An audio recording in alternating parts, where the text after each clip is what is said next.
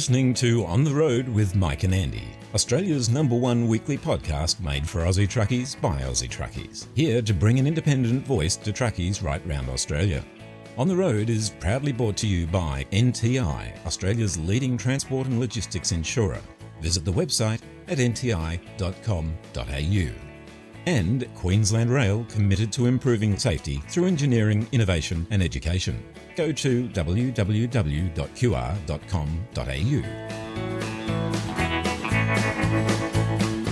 G'day again, it's great to have you with us for episode 94 of On the Road. This week, Mike and Rod Hannafy have a chat about the National Road Freighters Association annual conference coming up soon, and as always happens when these two truckies get their heads together, the conversation just grew and diversified from there. Later in Something to Talk About, Mike yarns about how to look after your health on the road, appropriate items you should have in your first aid kit, and a whole lot more. As always, we've got all the latest from the On the Road newsroom, along with great new music from Aussie music sensations Wesley Dean and Colin Lilly. So set your phone on Do Not Disturb and enjoy this week's instalment of the On the Road podcast. There's no time like the present, so... let's get this show on the road! Yes, get over there! G'day, I'm Yogi from Outback Truckers, and when I'm on the road, we're always on the road doing stuff out on the road, but when we're on the road, we're listening to the big rigs on the road, right? Is that what it is? This is Simon Smith here from the Australian Big Rig Radio Roadshow.com. Truckin' Radio is what we do across Australia 24/7. Loads of trucking classics every hour. If you'd like to drop us a line, love to hear from you at some stage. Our email address, bigrigradio@yahoo.com.au. Catch you down the road and take it steady out there. The Australian Big Rig Radio Roadshow.com.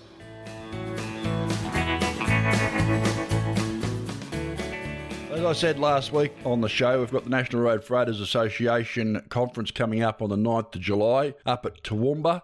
Everyone's invited to come, and we'll talk about that down the track. I've got Rod Hannafy with me, the president of the National Road Freighters Association, to have a bit of a talk about the conference and a few other things going on in the world of trucking at the moment. Rod, morning, mate. Welcome. How are you? Good morning, Mike. Good. Yourself, mate? It's sort of that time of year where things be a little bit brisk and cold, isn't it? I've sort of been from one end of the country to the other, and you get one place and it's cold, and then it's hot. You can't keep up with it, eh? Yeah, mate. Well, 33 up in Darwin today. They tell me you've been up there a bit lately. Oh, mate, first time I've been up there for a little while. Took a triple off. We do a fair bit to Mount Isa, and yeah, it's lovely and warm up there, but yeah, had to get the dune out a little while ago, so it's that time of year. Yeah, that was 2 degrees where I slept the other night out at Wyalong. It was bloody cold, I'll tell you.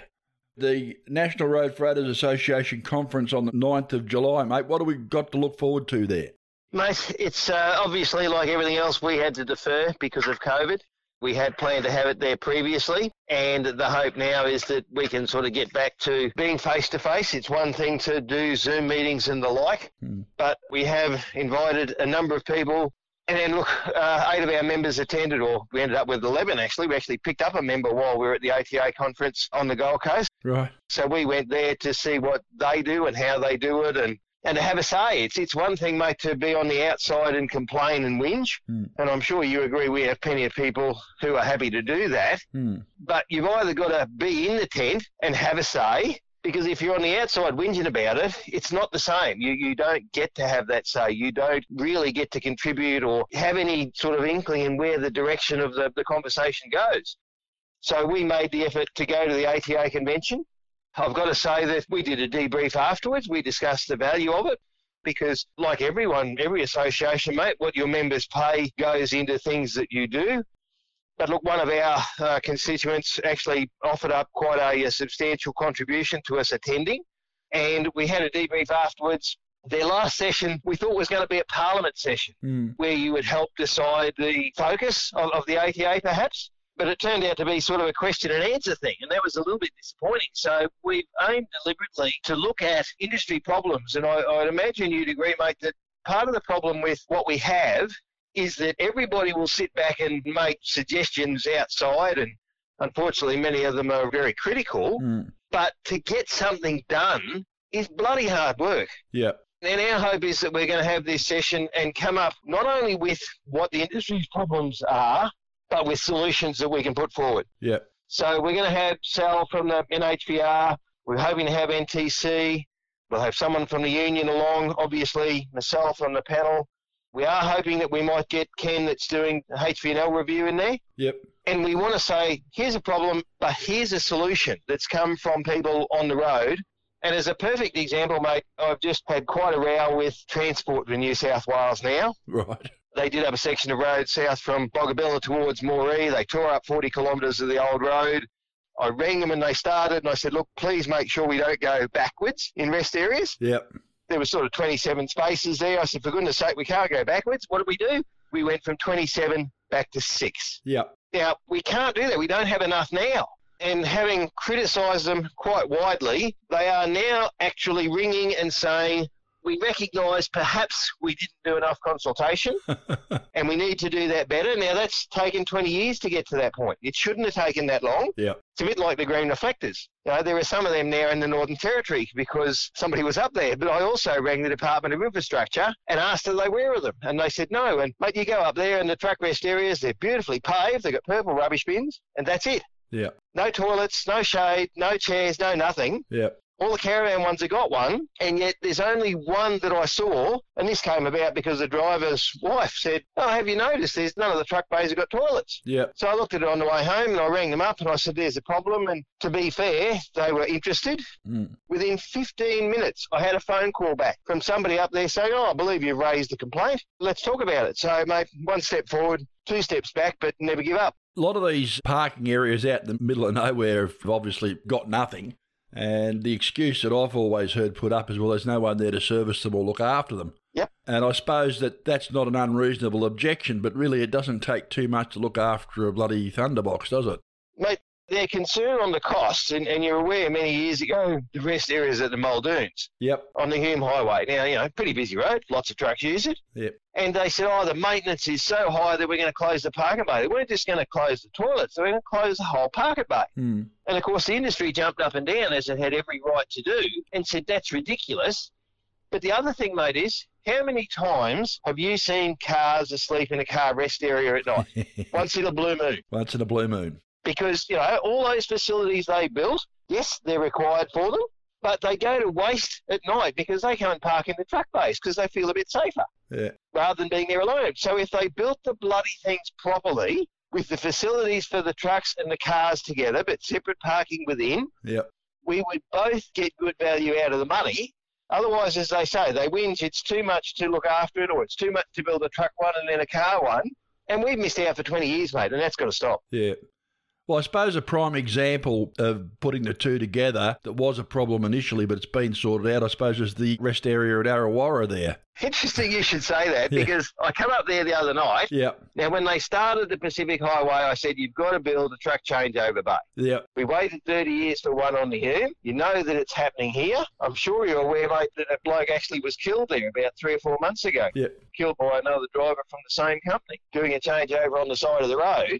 And they just ignored that then. Now, I come up the Pacific the other day, hadn't been up there for a while. Yeah. I see there's a lot of stopping bays now. Oh, yeah. And that's really helpful, but you can't sleep in any of them. And I saw the sign for Arrawarra, and I thought, geez, looking at it from here, it doesn't inspire me that it's going to be a good, safe place or I'm going to have trouble getting in and out or whatever it was. Yeah. And I drove past, and I ended up stopping at the BP at Ballina, and there's another argument, like, what's happened to our truck stops? The other day, mate, in the time I've been out, you look at the Caltexes now everywhere, and they're, of course, all becoming Ampol. They are. Nebo, Cunnamulla, Longreach, Tambo, all disappeared, all roadhouses closed down. Yep. Every single one of them. What's the other one? Yamba. Yep. Kitchens all gone. Look, as an industry, we were critically recognised by some during COVID, but I think we've been forgotten again. And how the hell are we supposed to remain fit and healthy and keep delivering everything to everyone when they take away every service we need? Yeah.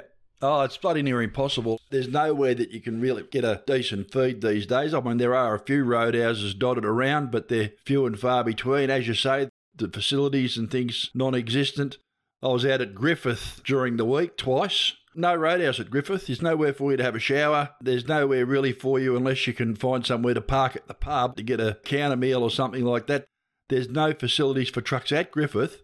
And look at what Griffith is. It's a hub. It's a regional hub. Yeah. There's nothing there. Look at Dubbo, mate. We've got a 2B built into Mingley. Yeah. A place with 12 people in it. There's going to be 3 truck stops there. Yep. There's 2 in Gill, north of Dubbo, and their population's, a tenth of Dubbo. Yeah. And Dubbo is the crossroads in New South Wales, and we don't have a decent truck stop. And until we get a ring road and someone comes and spends some money here, we are going backwards. And, mate, you and I can survive. We've done it for a long time. Yep. But how are we ever going to get women into the industry when we can't get somewhere to go to the loo? Like, they're going to look at this job and say, in your dreams, mate. There's an argument that women are better drivers in some ways. They're better on the gear. They have a bit more empathy. There's a lot of them want to do this job, and we certainly can't get blokes to do it. Yeah. And if we can't get them to do it, what chance have we got of getting women to come and do line haul when there's not a single facility available for them? Well, the other issue is putting facilities in the prime movers. And one of my passions for a long time was actually getting facilities in the truck, getting some bigger sleepers. It's just a stroke of a pen, really, isn't it? It is, mate, but then funny you should say that in that discussion with Territory people, you really wonder, do they think that we have toilets in trucks? Like, I don't really think I ever want a porta potty in my truck. No. And having a bit more room, there's nothing wrong with that. Yeah. But you've got to say, when Labor offered up that $80 million for rest areas, mate, that was the biggest commitment I've ever seen or heard from any government in all the time I've been on the road for rest areas. Yep. There's been individual things done. But, look at the Pacific where we need somewhere there and nothing's been done there. So I'm really hopeful that that's going to be cemented. I have spoken to Glenn Stirl and he'll be attending the conference. Yes. We're all disappointed he didn't get the assistant minister's job, but that's the way the government works and he's still going to be there doing it. So it doesn't mean that anything's going to change in that regard. It just means that we've got to deal with others. And at this stage, we've been told the new Federal Transport Minister will be attending the conference as well. All right, I was told Carol Brown was coming. That's the Assistant Minister. I didn't know Catherine King was going to come as well. That's what I believe, but obviously we're a little bit away from it yet. We've still got to confirm, but we're really hopeful that's the case. And those people have the say at the top. Yep. It's really good that Glenn's going to still be there and be a part of it. That doesn't mean that him not getting that role means that it's all going to stop. Yep. It's still people we have to deal with that don't live the life. And as I say, at the conference, we virtually devoted the whole afternoon to this panel session where we don't just want to talk about it. We want to offer a solution. We're going to have NHVR, as I say, NTC, we hope, and the minister there, and we hope to offer them a solution because everybody will whinge, but no one actually says, here's a solution. Mate, I've got the new truck now, Kenworth, and I went and visited them at one stage, and they said it's really, everybody's more than happy to say this is no good and that's no good and this doesn't work and I want that.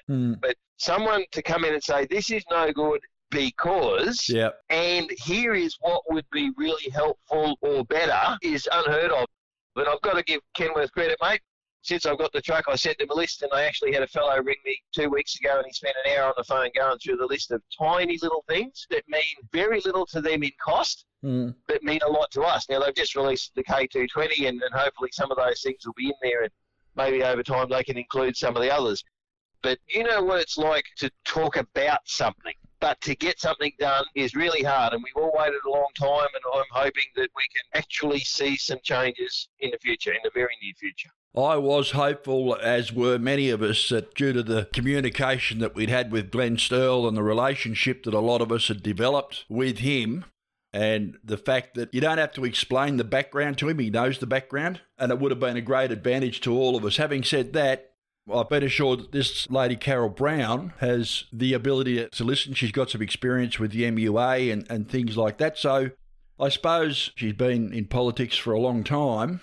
I'm hoping that she'll know how to get a few things done, and I'm sure she will. But I was having a chat with James Graham about it last week, and very hard to get an interview out of him. So I don't know.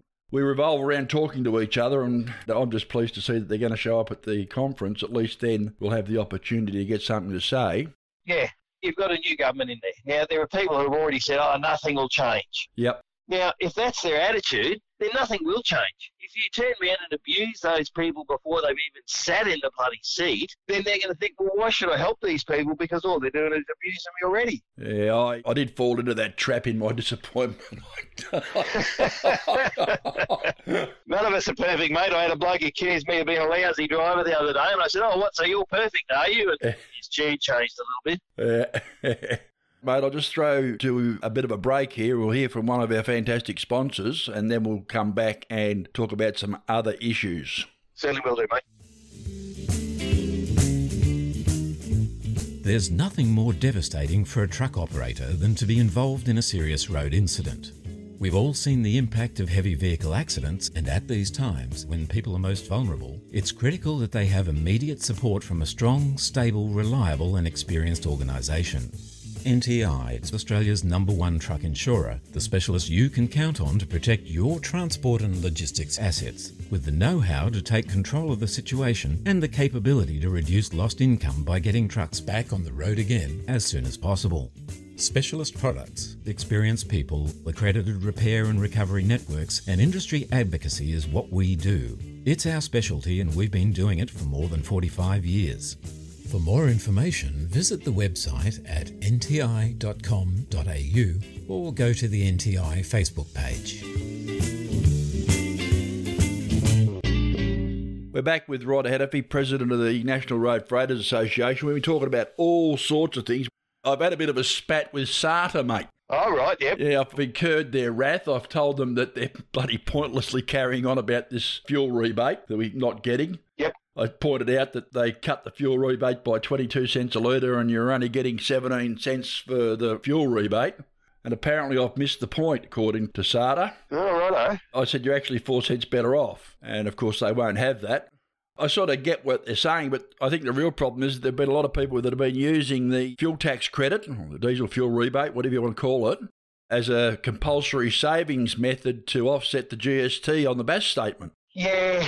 And look, mate, it's criminal the number of companies that have virtually got to that point recently. And fuel's obviously just another nail in the coffin, but they've got to that point where it's all too hard. They can't get drivers, and we've just discussed some of those reasons. Look, do we tell people how fantastic it is? And they come into the industry and they do it for 2 weeks and they say, hang on, you're absolutely full of it, mate. Bullshit. You know, this is not how it is. You lied to me what this job is about. Yeah.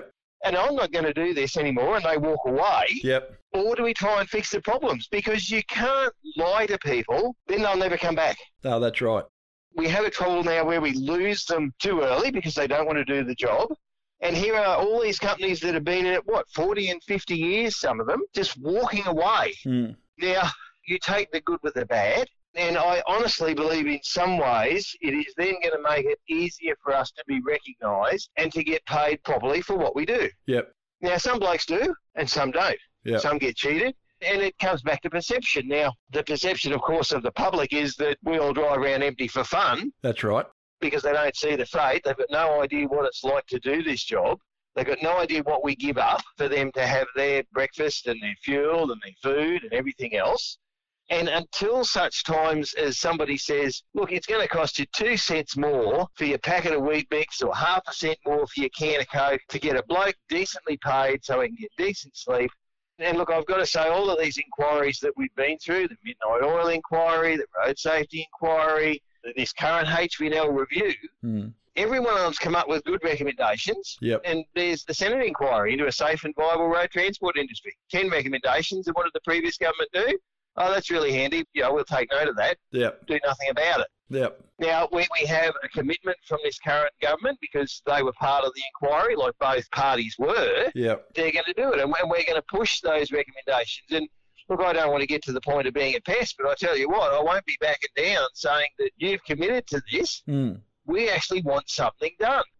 We want to see change. We're sick to death of being told, oh, yes, we really appreciate what you did over COVID, but now go back and just survive and get the job done. We want to see something done that makes us safer. Yes. And to those who turn around and say that what we get paid has nothing to do with safety, obviously never lived in a truck on the road. No, my argument has been for quite some time now, if people can't see the relationship between on-road outcomes, road safety, maintenance and safety of trucks, driver fatalities, injuries and other on-road incidents, if they can't see the relationship between all that and rates, then they're living under a rock. Well, the same thing applies to fatigue crashes, mate. Like we've seen some terrible ones. You've seen, blokes go off the side of the road, and they don't do it because they want to drive until they fall asleep. No. They do it because of outside pressures. Yeah. They do it because there was nowhere for them to stop at the time. Like, it's all well and good to have this thing that vibrates your seat and says, you must pull up now. Yep. where the hell do you pull up if there's nowhere to stop? So where does that improve safety? If you supplied the places in the first place, we don't want Taj Mahals. We don't need gold-plated bidets every 15 kilometres down the highway, but we do need somewhere to stop if you need that get out and walk around the truck, if you need 15 minutes over the wheel to get to a proper rest area. And then when you get to that rest area, if it's in the daytime, you need a bit of shade. If it's at the night, you need separation from other trucks. And you need a bloody toilet every now and then. Yeah. Well, this is the whole short-sighted nature of how things are looked at. I mean, the Gatton pad is a classic example of how badly you can cock it up. And there was a lot of money spent there. Yeah. And with the best of intent, like the same. I don't know anybody that deliberately sets out to make our life hell. But until we get proper representation, and there was that discussion with Transport for New South Wales. Like, I've been ringing them, I've been emailing them, I've been badgering them, I've been asking them, I've been saying, get out and put up some green reflectors for 20 years. Yep. And the only way we've now got them involved is I got fairly critical, and I called them criminally negligent in tearing up 40 kilometres of free parking bays southbound out of Boggabilla. Yep. Now, we know that the money's just not there to throw away, and we know that it costs money to build a parkway, which is why we've got to get the best value out of it. We know that they charge us and blame us for damaging the road, but don't recognise the job that we do. And yet, how do we do that job without those facilities? And until they recognise and include us in the conversations, and it's about design, it's about placement, it's about the facilities in those sites. And at the moment, we're going backwards on two fronts. There you go. We had 26 spaces in that section they just did up. We went back to 6. Yeah. Everywhere you turn, someone's gone and taken away a road shoulder, like going to Darwin. Yeah. They're out there grading the shoulders. Beautiful. It looks fantastic. But now there's 75 kilometres between parking bays because they built the road up and graded the shoulder and taken away those little spots that you could stop in. It was the same time before I went to Perth. Yeah. They've improved the road. It looks marvellous. But if you blow a tyre, if you hit a roo, if you need a leak, for God's sake, when there's no facilities for 150k, you can't even pull over safely on a shoulder now. Yeah. And we're going backwards, and that's got to stop. I was talking to my brother last week on the phone. He drives in Tasmania. Yep. And he's up and down from Launceston to the ports, carting containers, and from Launceston down to Hobart, backwards and forwards, and all the work that's been done on the Midland Highway. And apparently Tasmania likes cheese cutters like Victoria do. Right. He said that there are stretches there kilometres long where there's nowhere to pull over safely, so even a car could get past a truck if it had to stop on the side of the road. He said it horrifies him because you're driving down there of a night time, because he does a lot of his work at night or in the early morning. Yep. And there'll be animals, kangaroos, wombats and things, and they're trapped between traffic division devices, whether it's cement barriers, Armco rail, cheese cutters, whatever it is they've decided to keep us safe with. Yep. And you just know that when you come back there next time, you're going to see someone's hit that animal. It's going to be spread all over the road somewhere. Yeah. Worse than that, there's nowhere safe to pull up. He's pointed out again and again. I mean, and they suffer the same thing. Apparently Tasmania's that small you can drive around it in several hours and you don't need to have a sleep anywhere. He said parking bays, you can't find a damn parking bay. Well, mate, you've got to give some credit to the Tasmanian Trucking Association, and they went and got $5 million. Now, it hasn't solved the problem overnight. Yeah. But they are getting heard. They are getting some facilities built. Yep. WA has done some really good work in places as well. But they're the only two states that have been proactive, and Tassie took a lot of pushing from their association. They were very successful. Yep. The same with Big Roads, mate. When they first started doing the Hume, and they've done it virtually from end to end. And I complained bitterly the day they started. And I said, we can't even pull up now to change a tyre. Yeah. They have changed. They have built those overlaps now. Yep. And at this stage, I'm talking with a group called the Northwest Road Safety Group, and we are hoping to mark some of those with green reflectors, because you come up there in the daytime and you'll see every second one's got great big black skid marks where a bloke's been looking for somewhere to stop, whatever the reason. Yep. It doesn't matter what the reason is. As you say, you hit a roo, you've got to check to make sure he hasn't put a guard back on, and you're going to blow a tyre half an hour down the road. God forbid you might need a pee, but you've got to say that the rest areas on the Hume are pretty good. It's just the gaps and the capacity that lets us down. I've asked for so long, mate, that we need to do a study on where fatigue crashes occur. I would guarantee that if you did such a study, you would find that they occur within half an hour of places where there's either not enough rest areas or none. Yeah. Because none of us want to drive till we fall asleep. No, that's true. I don't know a single driver that wants to do that. But if there's nowhere to stop, what do? You have to keep going till you find that place, and unfortunately, some blokes don't get there. Well, that's right. And as you rightfully said before, it seems to me that the trend these days is to throw technology at things. And that's all viewed as being the silver bullet, the fatigue management devices and the tracking and the cameras and making sure the driver's doing his job. I'm a little bit more concerned about the scheduler doing his job, the freight forwarder doing their job. I think that the problems extend way beyond the driver. Yeah, well, mate, this chain of responsibility, it's a marvellous concept. But we're still the ones swinging at the end of the chain. That's right. We're the one that's responsible for delivering the freight. We're responsible to the business owner to make him a profit and get it there. We're responsible to road authorities to comply with laws they impose upon us. We're responsible to the customer to be there when it suits them. But that's it, mate. It's a marvellous concept, but it hasn't got to the people that have that responsibility, and none of them has been held to account. It's still us. It's still fine the driver, punish the driver, and that'll solve the problem. Well, I'm sorry. Anybody that thinks that's the case has obviously missed the point altogether. Yeah. Well, you'll be pleased to know that Queensland is set to become the most expensive place to get fined in Australia. All right. Oh, yeah, they've got the things up there, mate. Everything's going up on July the 1st. Yes, I've seen that, yeah. Yeah, drive without a seatbelt, $1,078. Jesus, yep. Drive while using the phone, $1,033. Run a red light, $575. And the fines for exceeding the speed limit are getting a little bit exciting as well. So Queensland's the place to be, I suppose. If you're going to break the rules and get caught, they're certainly going to take it back out of your wallet. Well, mate, there was a review of the speed cameras, the roadside speed cameras in New South Wales. I contributed to that. I see there's recommendations out of that, which I'm yet to read. I've just done a story for our local paper. They read me some of them. Yep. And I've argued, mate, I don't know how much time you spent driving around Dubbo. The three places I see speed cameras in Dubbo is one at the bottom of a little hill. Yep. Never seen an accident or anybody killed there. One over the top of the hill where you're sort of heading out towards Narromine. So you've accelerated up the hill, you go over the top of the hill, you roll over a little bit.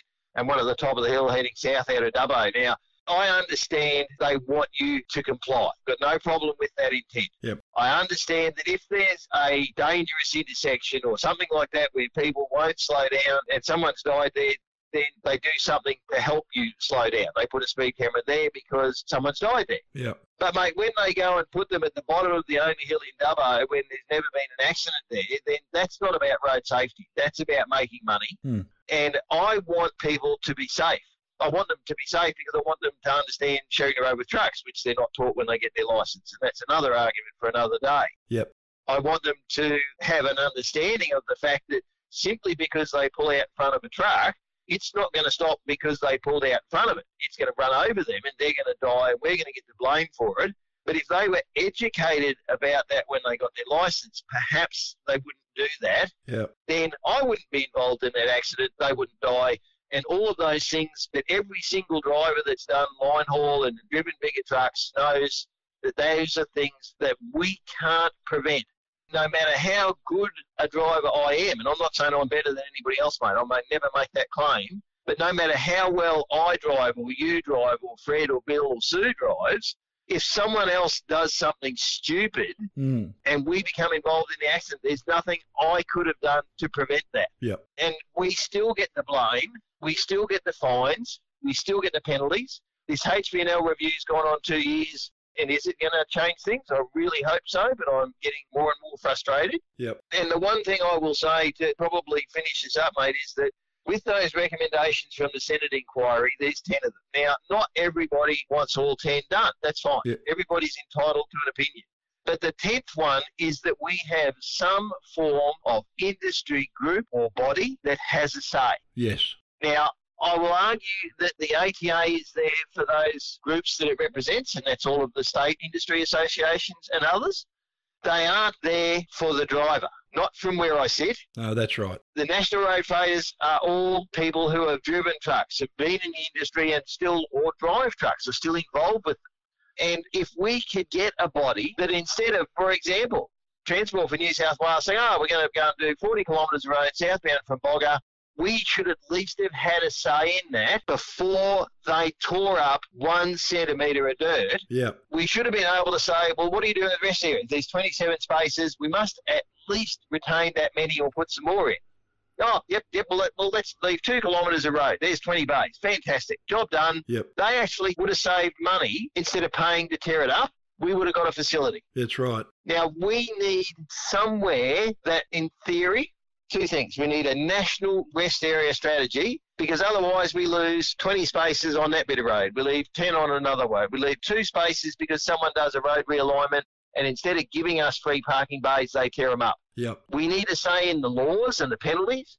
We need a say in how it affects us and where we need rest areas. And if we could do that, along with that $80 million they've offered, if we get some good value out of that, we could make our industry safer within 12 months. Yep. Safer, not perfect. No, safer. Not stop every crash. Yep. But we could do something of value to every driver on the road. And you and I have done this for a long time. We don't do it because we've got nothing better to do with our time. We don't do it because we're getting paid for it. We don't do it because anybody recognises us. Like the time I put into owner-driver, into night shift, into National Road Freighters, that all comes out of my time. Yes. Above driving full-time. And I do it for one thing, that I don't want truck drivers killed on the road. I don't want anybody killed. And I can't stop it, but I can do my best to try and help lessen it. Yeah, and that's a lot of the reasons why I do what I do too.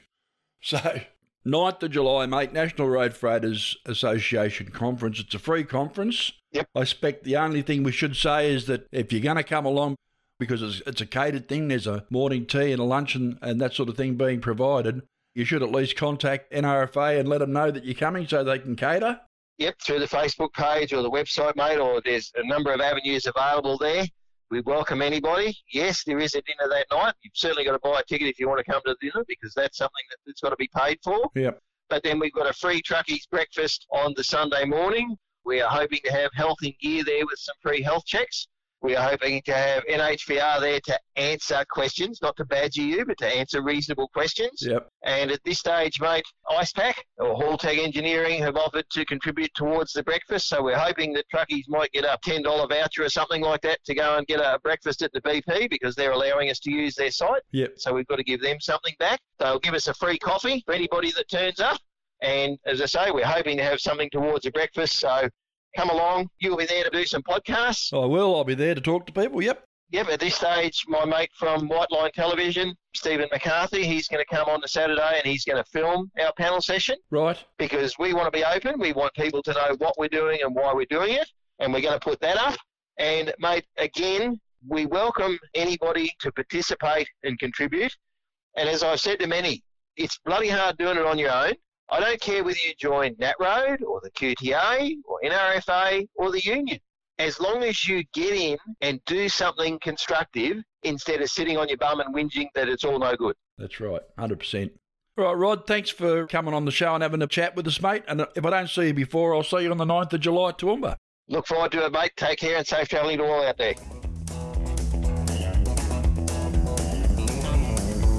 You got me there, Andy? Yeah, mate, got you go. Mate, we're coming up to that level crossing we were talking about before. Looks like we're going to be stopping. Roger that. Look at the size of that thing. They tell me they take about 2 k's to stop. That's like 20 times the length of the MCG. Wouldn't want to be playing chicken with that. Yeah, copy that. They can't exactly swerve either, can they? They're stuck to the tracks, mate. It's not that hard to wait till it's safe to cross and make sure the road's clear on the other side. Yeah, not like that bloke last week who forgot about the length of his trailers. Yeah, I heard about that one. It's not really funny though when you think about it. Poor old train driver, probably been having nightmares ever since. Yeah, I reckon. We're all in the same boat really, mate. Everyone just wants to get home safe at the end of the day. Yeah, not wrong on that one. There goes the last carriage. Looks like we're safe to head off now. Thanks, Mike. Long way to go. After you, old mate. This is a message from Queensland Rail reminding us that it's important to stay alert and obey any signs and signals when approaching level crossings to help keep you and everyone else safe. For more information, go to www.qr.com.au.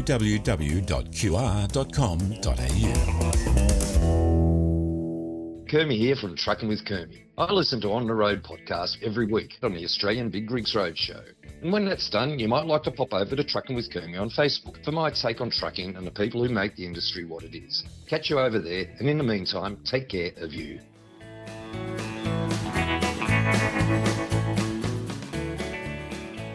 Wesley Dean is an Australian singer-songwriter now based in Nashville, the spiritual home of country music.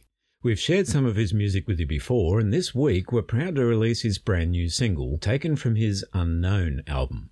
Here's Wesley Dean with Gaslighter.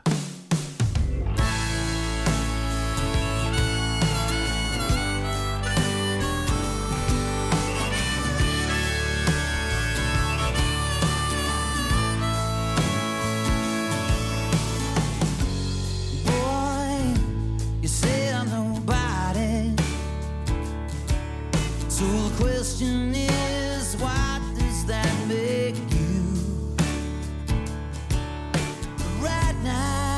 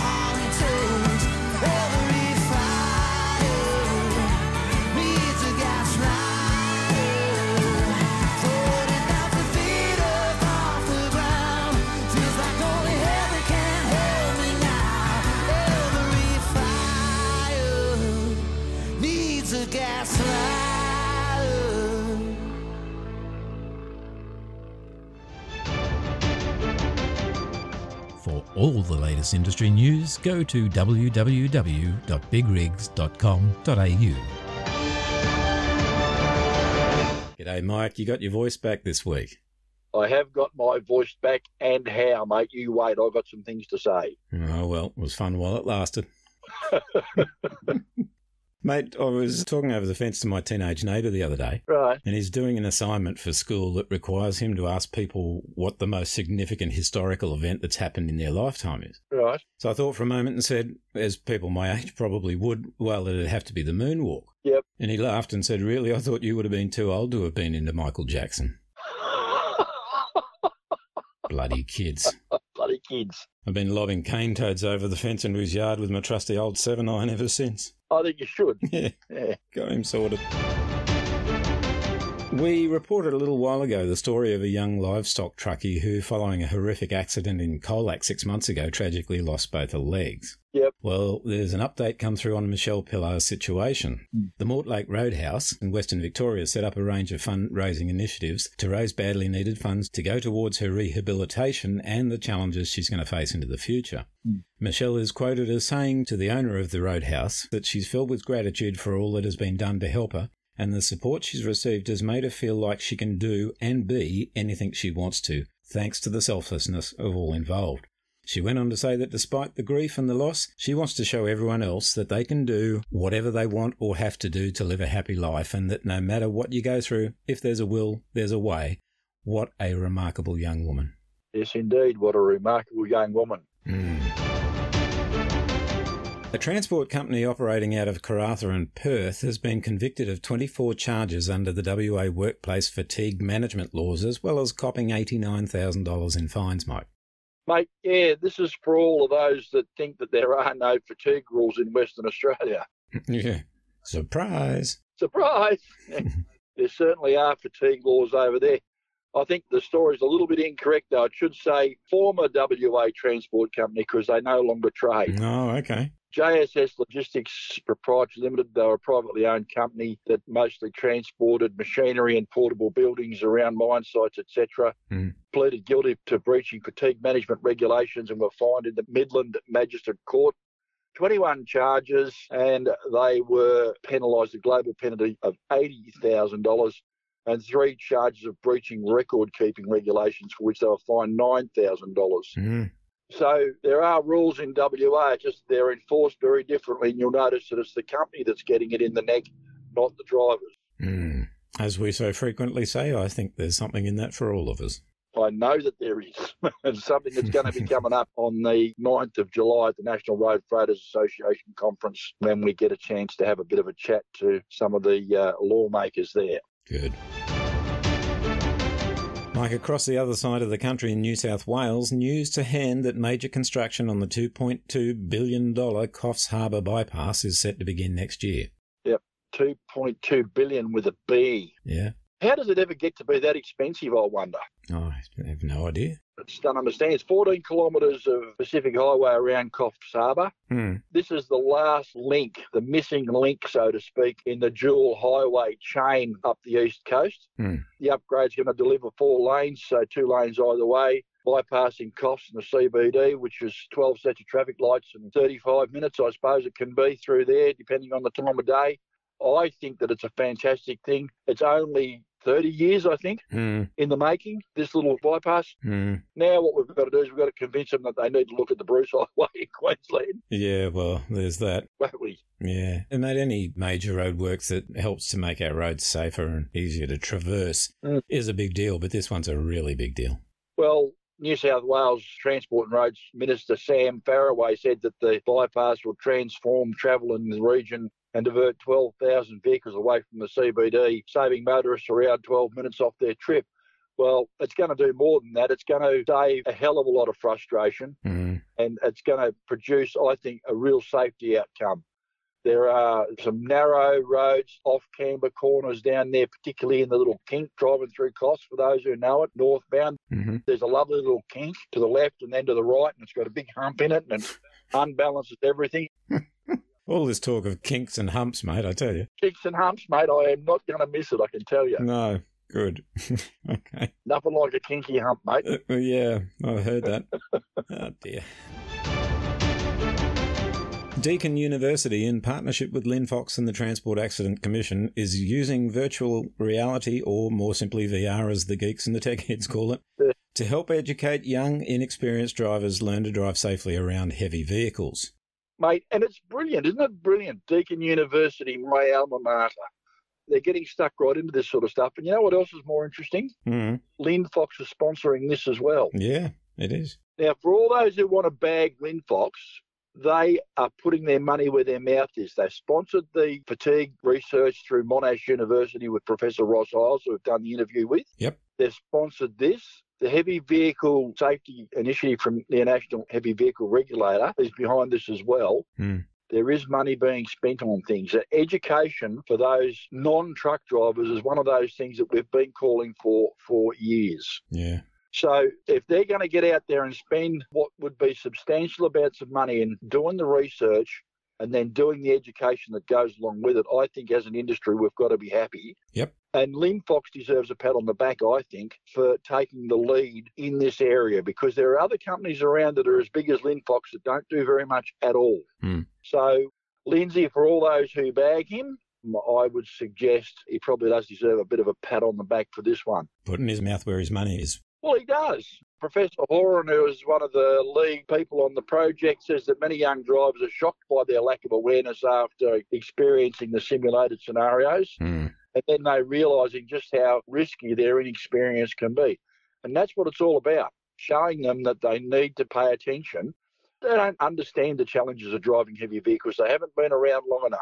No. For those of us that sit behind the wheel of the big jiggers, we know what it's like. But they don't, and they make silly little mistakes, which unfortunately can cost them dearly sometimes. Yep. I can only thank Lindsay Fox and Linfox as a group and the people that are doing this project for what I think is really something really very important. Oh, look, I agree wholeheartedly. And I'll tell you what, if I throw you a few extra dollars, can you throw into the program there to educate young and experienced drivers how to learn to drive safely around motorcycles as well? Oh, yeah. I am sick and tired of P-platers trying to knock me off my bike. Yeah.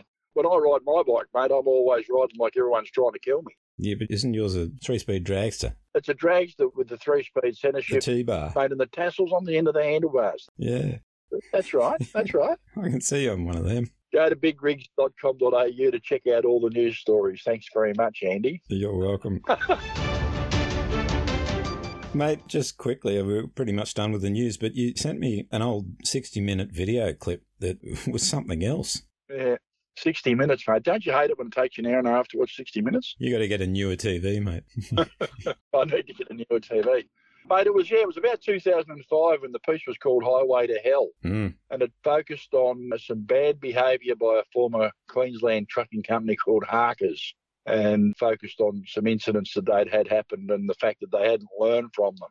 There were some pretty gross generalisations in there. They were talking about truck drivers, wasn't there? Well, we're all drug takers and we're all murderers, and speeding was our thing. We love to speed.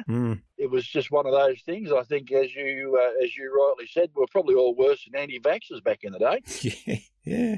Just watching through the video, there were like many, many moments of WTF, if you know what I mean. Yeah. Oh, yeah. Thinking, really? They said that?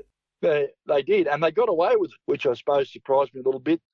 That actual news story on 60 Minutes was the very reason that I got involved. It was a week after that I flew to Sydney and took part in the drivers' forum that they held there.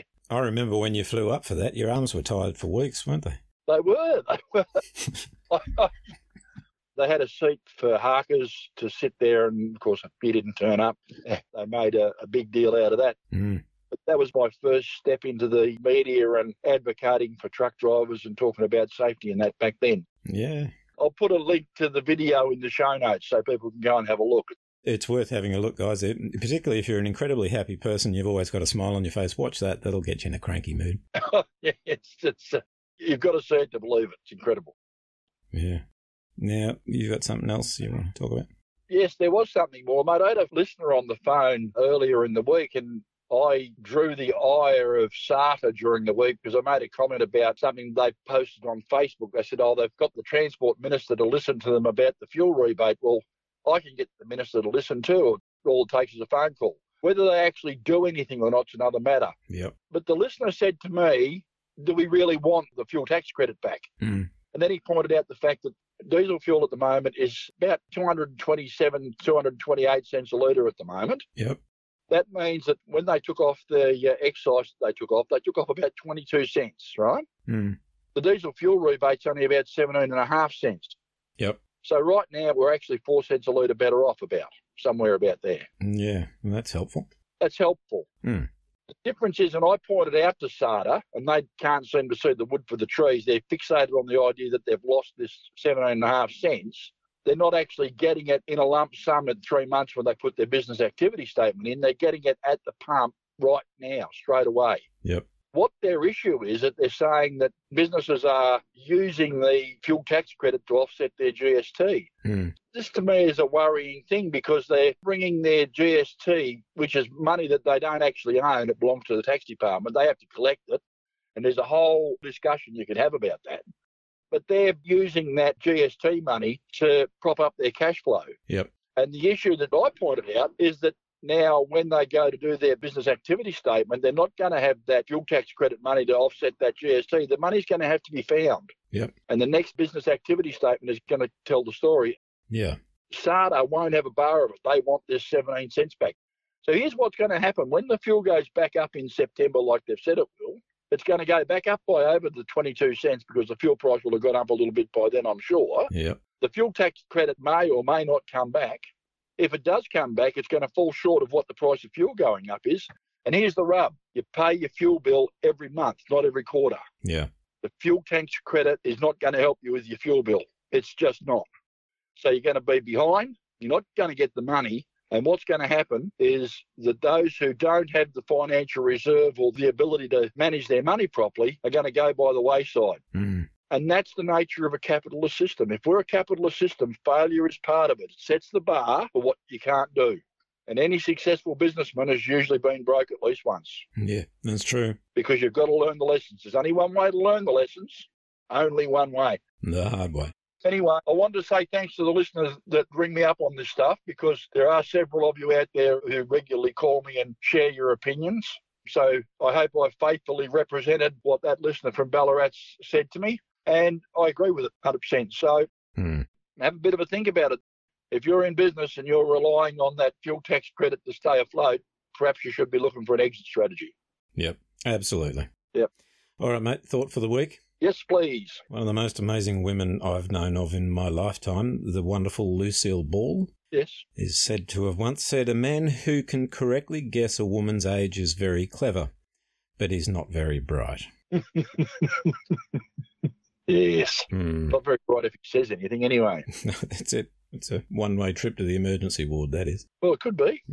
But wasn't she a great woman, Lucille Ball, though? Oh, she was awesome. Loved her. Good.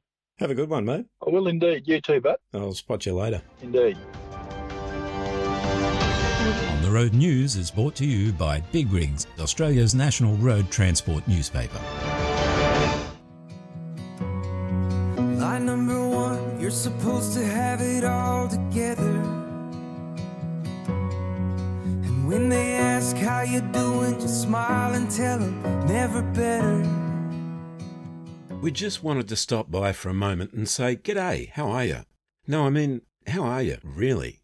Physical and mental health is a significant issue for the Australian road transport and logistics industries. Risk factors like long hours, workplace isolation, pressure to meet deadline deliveries, and the need for continual alertness all contribute to making us vulnerable to physical and mental health issues. As much as it might feel that way sometimes, you are not alone. There are some incredible people and organisations in our industry whose sole focus is on helping you to stay healthy in body, mind and spirit. All these numbers and addresses are listed on our website at ontheroadpodcast.com.au.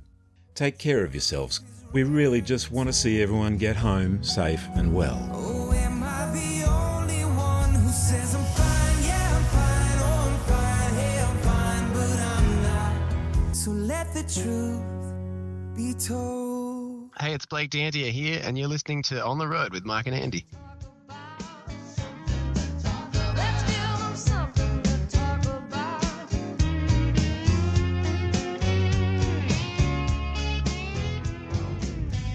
Time for something to talk about, something to think about. Those of you who are regular listeners to the show will know that I was a little bit under the weather last week. I started with the lurgy at the start of the week and decided to go to work. I thought I'll come good as I go along and expected, within a day or so I'd be right. But unfortunately, it sort of stuck around for the whole week. Did the rat to make sure I didn't have the Rona. It was just some sort of other ordinary garden variety bug. So felt a little bit secondhand for a lot of the week, bit of a sore throat, things like that. I thought it'd be a good idea to have a bit of a talk about getting sick on the road and the sort of things that I cart about with me in the truck should I need to use it. So the first thing I would like to say, I suppose, if you're actually good, you go to work and you get sick on the road, it's unpleasant. And you've got to decide, I suppose, whether you're actually going to stay out for the rest of the week and do your job, or if you're 2,000 k's away from home, what are you going to do? Obviously, you need to talk to the boss and let them know that you're crook, or if you're an owner-driver, make your own mind up what you want to do. And don't be bullied into going and driving if you don't really feel up to it. If you don't feel up to it, you can't concentrate. You're a danger to yourself and others. It's your responsibility as a professional driver to say, no, I can't do it. And some red-hot, important load that's got to be there, it's not worth the amount of pain and aggravation you can cause yourself. Quite simply, we don't get paid enough for that sort of stuff. Things that I cart about in the truck with me, I've got a little bit of a list of things that I cart about. I'll tell you what I cart and I'll tell you why I cart it. And I'm sure most of you will know what these things are and what they're for. And there'll be some things here that you might not expect. So we've all got, or we should all have at least, a first aid kit. And in that first aid kit, you're going to have your basic dressings. You're going to have basic antiseptic creams. You're going to have a basic set of forceps and a basic set of scissors and some rudimentary band-aids. No one in trucking spends a lot of money on a first aid kit for a truck, or at least in my experience. You should have one, and it should be there to be used in the event that you injure yourself. For me personally, I've got my first aid kit, which isn't too bad, but I've also got a bag of stuff that I keep for my own personal use. So right off the top, I've got a decent pair of scissors and a decent pair of forceps, and I've got something to get a splinter out of my finger with if I want to. And they're things that I've bought for the quality of them. The stuff that you find in the routine first aid kits, it's all perfectly adequate, but I have a really good set of forceps that you can grip on something with. That's my choice. And as far as something to get a splinter out with, not all first aid kits have those. Have a look in your first aid kit and see if you've got them. You do need to have something to get a bloody splinter out of your finger with. Putting up with a small splinter can cause you more pain than it's worth. And some good quality band-aids. Not those plastic crappy things, but some good quality ones that are going to stick on and stay on. And get them a little bit oversized because it makes it a little bit easier to apply, particularly if you're on your own. And use them and change them regularly.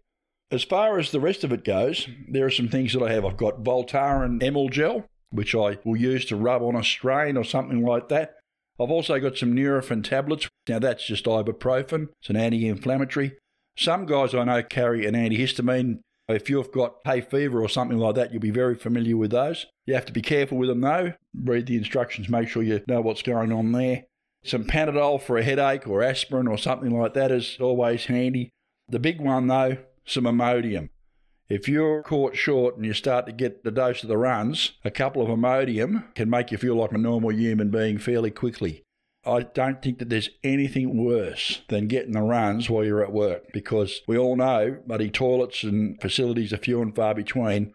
None of us really likes heading for the scrub with a toilet roll, but if you've got no choice, that's what you've got to do. A couple of Imodium, that can sort you out pretty quick smart. I always cart some decent antiseptic ointment. That's just my choice. I also cart some Bonjela. Now, Bonjela is something that's very, very handy for mouth ulcers and little cuts on the gums and things like that. Oral care is something that we really don't do very well in this country, but also access to dentists on the road, next to impossible. You damn near need to be dead before they'll even look at you with a sore tooth. And sometimes it's just one of those services that's very, very hard for us to access. So some things to look after your mouth and deal with things that are going to happen on the side of the road, very, very, very important. If you're someone that wears dentures and you get a little cut in your gum, you all know how painful that is. Get some Bonjela, put it inside your plate and put that on. You'll be surprised at how much of a difference it makes to your mental health and well-being really smartly.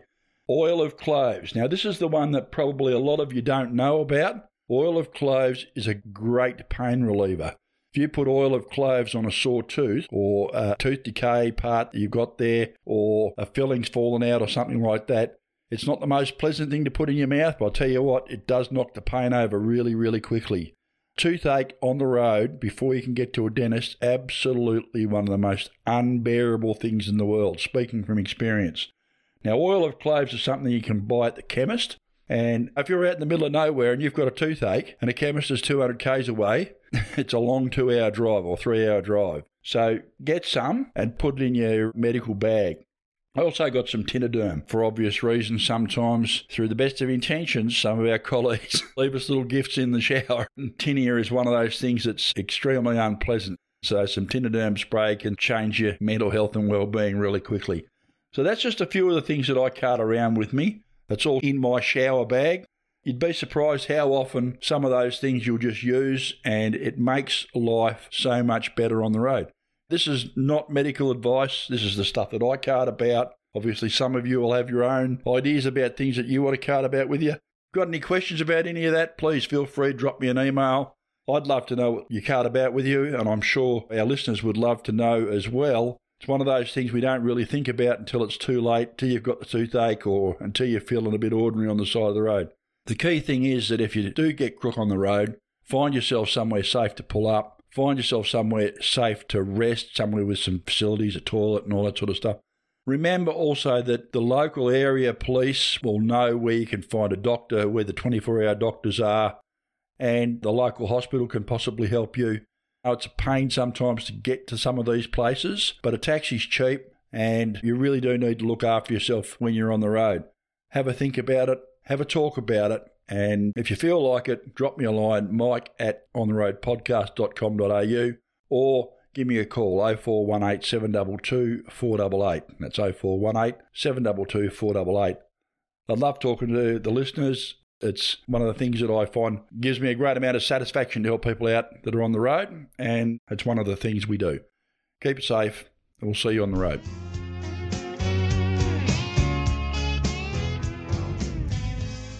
A month or so ago, we interviewed Aussie country music balladeer, the singing gypsy Scotsman Colin Lilly.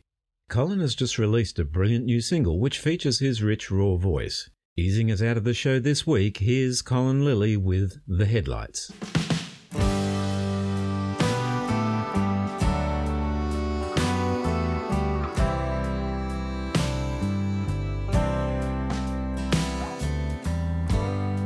I was raised up tough, but with a thin skin, and that can get you in trouble. I learned how to bluff, 'cause I lived rough and hid in the rubble. I dug deeper down to get out of that town and aim for the sun. I was never really free, I always chased me. Now there's nowhere to run. I can show you the sunshine through the trees. I can be the headlights that you need, but I can't save you, even if I wanted to.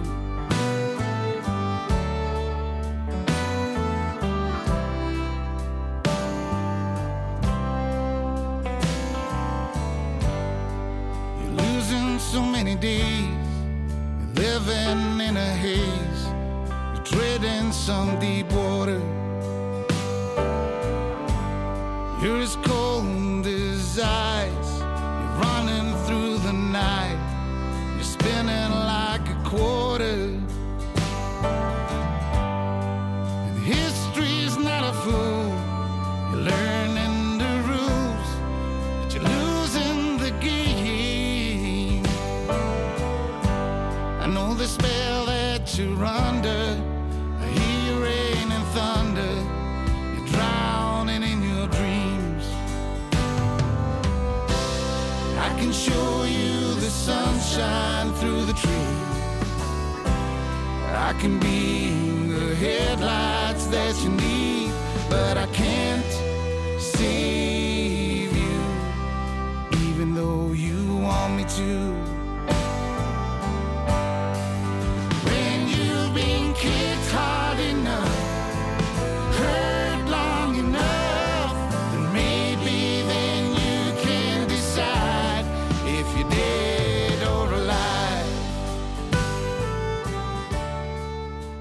that's the show for another week. Thanks for coming along for the ride. On the Road is proudly brought to you by NTI, Australia's leading transport and logistics insurer. Visit the website at nti.com.au. And Queensland Rail, committed to improving safety through engineering, innovation and education. For more information, go to www.qr.com.au. Be sure to join us again next week when Mike says... Onward and upward. Andy says... Can I say something else? Can't remember what it was. Couldn't have been important. And our guest says... Don't put this in the podcast. Until then, play nice with each other and most of all, stay safe out there. Bye for now. Bye-bye. The team here at On the Road believe in the right to free speech, and whilst we might not always be in agreement with the views of our guests and contributors, we support their right to hold and express those opinions. I can show you the sunshine through the trees. I can be the headlights that you need, but I can't see